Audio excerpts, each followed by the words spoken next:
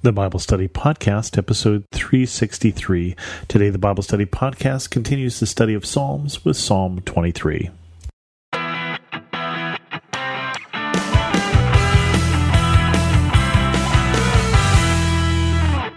Welcome to the Bible Study Podcast. I'm your host, Chris Christensen.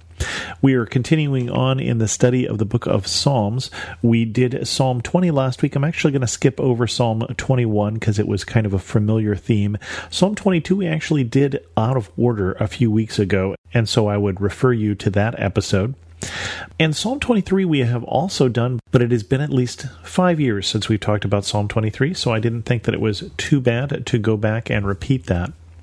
One of the reasons that I wanted to talk about Psalm 23 rather than skipping over it is that I was just at a memorial service today for a friend's mother who was 91 when she died, who I had known also. And Psalm 23 was read, and I would think Psalm 23 is probably one of the most common verses to be read at a memorial service, and we'll look at why that might be. I don't think that's necessarily what it was written about, but we definitely start to associate it with that, and probably of all the Psalms, this may be one of the most famous, and it is a psalm, again, by David.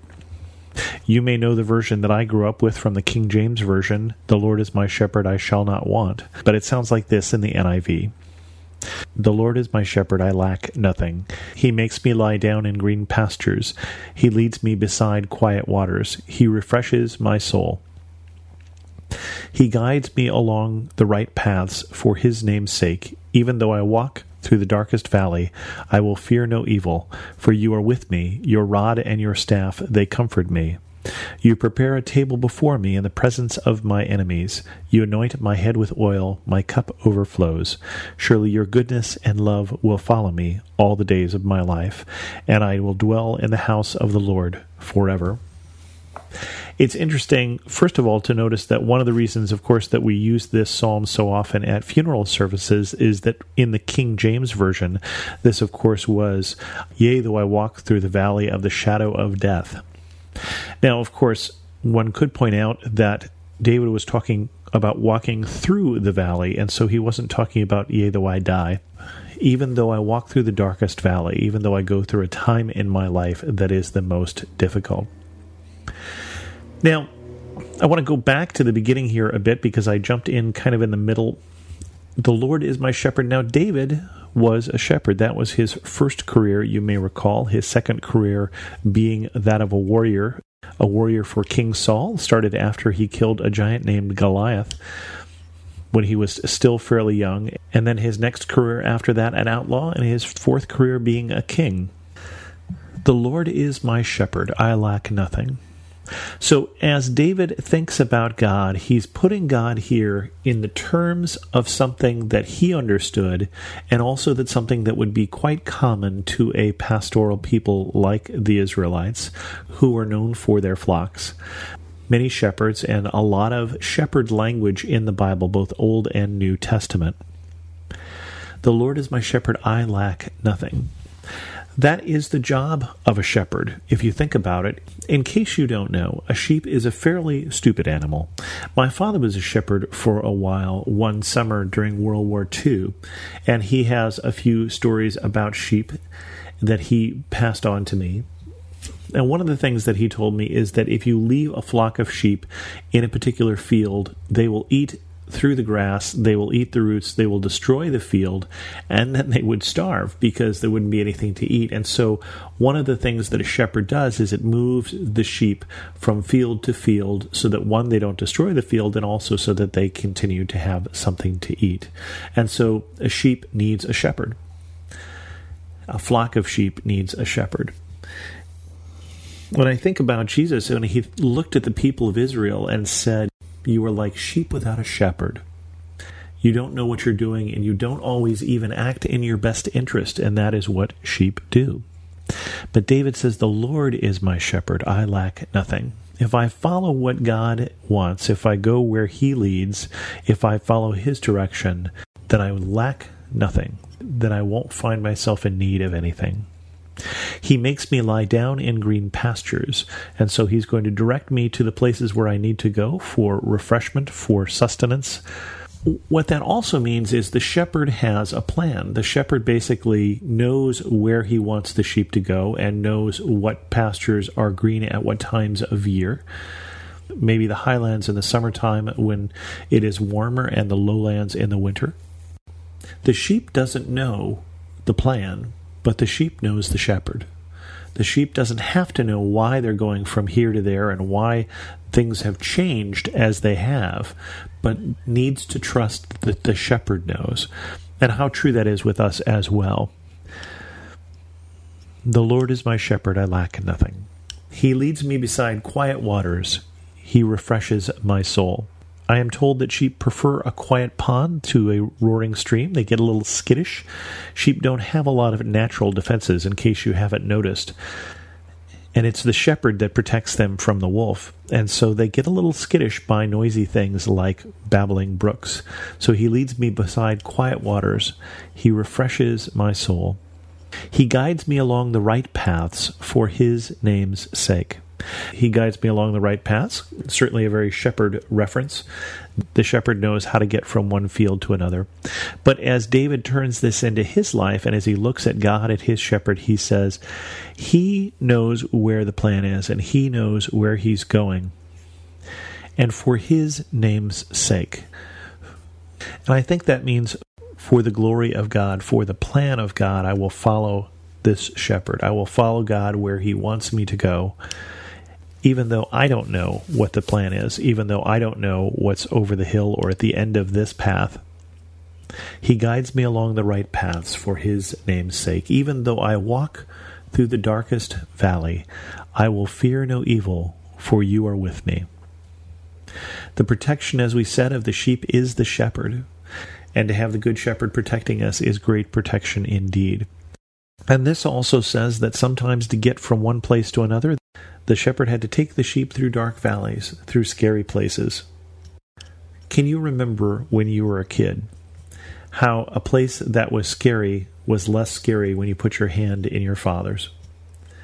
I think similarly the same idea here is that that place would be scary if we weren't following a shepherd who we knew we could trust and who knew what he was doing. So even though we walk through the darkest valley or through the valley of the shadow of death, even though we walk into death itself, we serve and follow a shepherd who has been through that as well. I will fear no evil, for you are with me. That says two things. One is that God can protect us and that there is evil. There is evil in this world. There is sometimes evil that will touch our lives. And there is also pain and there is loss.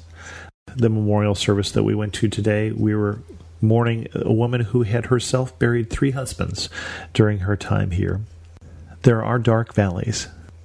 But it says, your rod and staff, they comfort me. And we've talked about this before, but at the risk of repeating myself, the shepherd carried 2 particular instruments, a rod and a staff.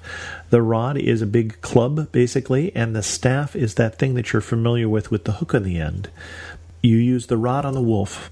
It's the weapon that protects you. And David, even by the time he fights Goliath, has killed the lion and the bear who have been after his sheep. But the staff you use on the sheep, you use the staff on the sheep to try and encourage a sheep to go where it may not want to go, with a little swat on the behind sometimes, or you use that hook to pull the sheep when it's gotten into trouble. And I wonder sometimes when it says they comfort me, sometimes I don't want to be disciplined by God, and yet the discipline of God is also comfort.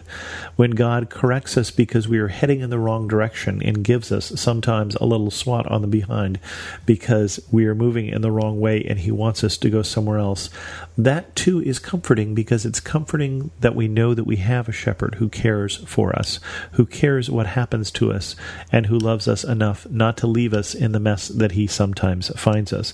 And like sheep, often mess that we have gotten ourselves into all by ourselves. You prepare a table before me in the presence of my enemies. I think of the book that I read when I was a kid, In the Presence of My Enemies, that was about the POWs in Vietnam who remembered these verses as their Bibles were taken away, as their freedoms were taken away, as they were tortured and beaten. They remembered these verses. You prepare a table before me in the presence of my enemies. You anoint my head with oil, my cup overflows. This says that sometimes we will have enemies, but that God is more powerful and that God will triumph. He prepares a table so that we might sit and feast on victory even in the presence of those who would work against us. You anoint my head with oil, my cup overflows. The anointing of head with oil would be something that David would see further down the line as he goes to his fourth career as king, as he becomes the anointed one of God, the one who God chooses to work through. My cup overflows, David says, look at all that you have done for me. And certainly from someone who goes from shepherd of a flock of sheep to shepherd of the people of God, a lot was given to David, and a lot is given to us as well. And it's important, I think, for us, like David, to remember all the things that God has done for us, to have that attitude of gratitude, to understand when our cup overflows. Surely your goodness and love will follow me all the days of my life, and I will dwell in the house of the Lord forever. And that is, of course, the other reason why we use this at memorial services, is to remind us that we are here temporarily, that we are just on a journey now, following a shepherd, even through the valley of the shadow of death. Even when the days of this life come to an end, it is not the end of our journey. We follow the same shepherd, a shepherd who loves and cares for us, and whose love and goodness will follow us all the days of our life. I pray this week that you would remember that shepherd is with you, that you would follow him, and that your cup would overflow. With that, we'll end this episode of the Bible Study Podcast. If you have any questions, feel free to send an email to host@thebiblestudypodcast.com, or better yet, leave a comment on this episode at thebiblestudypodcast.com. You can also follow me on Twitter at Chris2X, and as always, thanks so much for listening.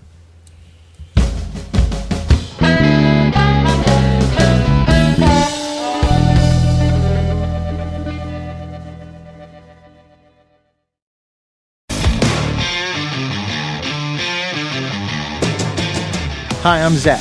And I'm Randy. And we're from Salty Saints Podcast. We're a theology and apologetics podcast. We hope to better equip you to be salt and light for your community.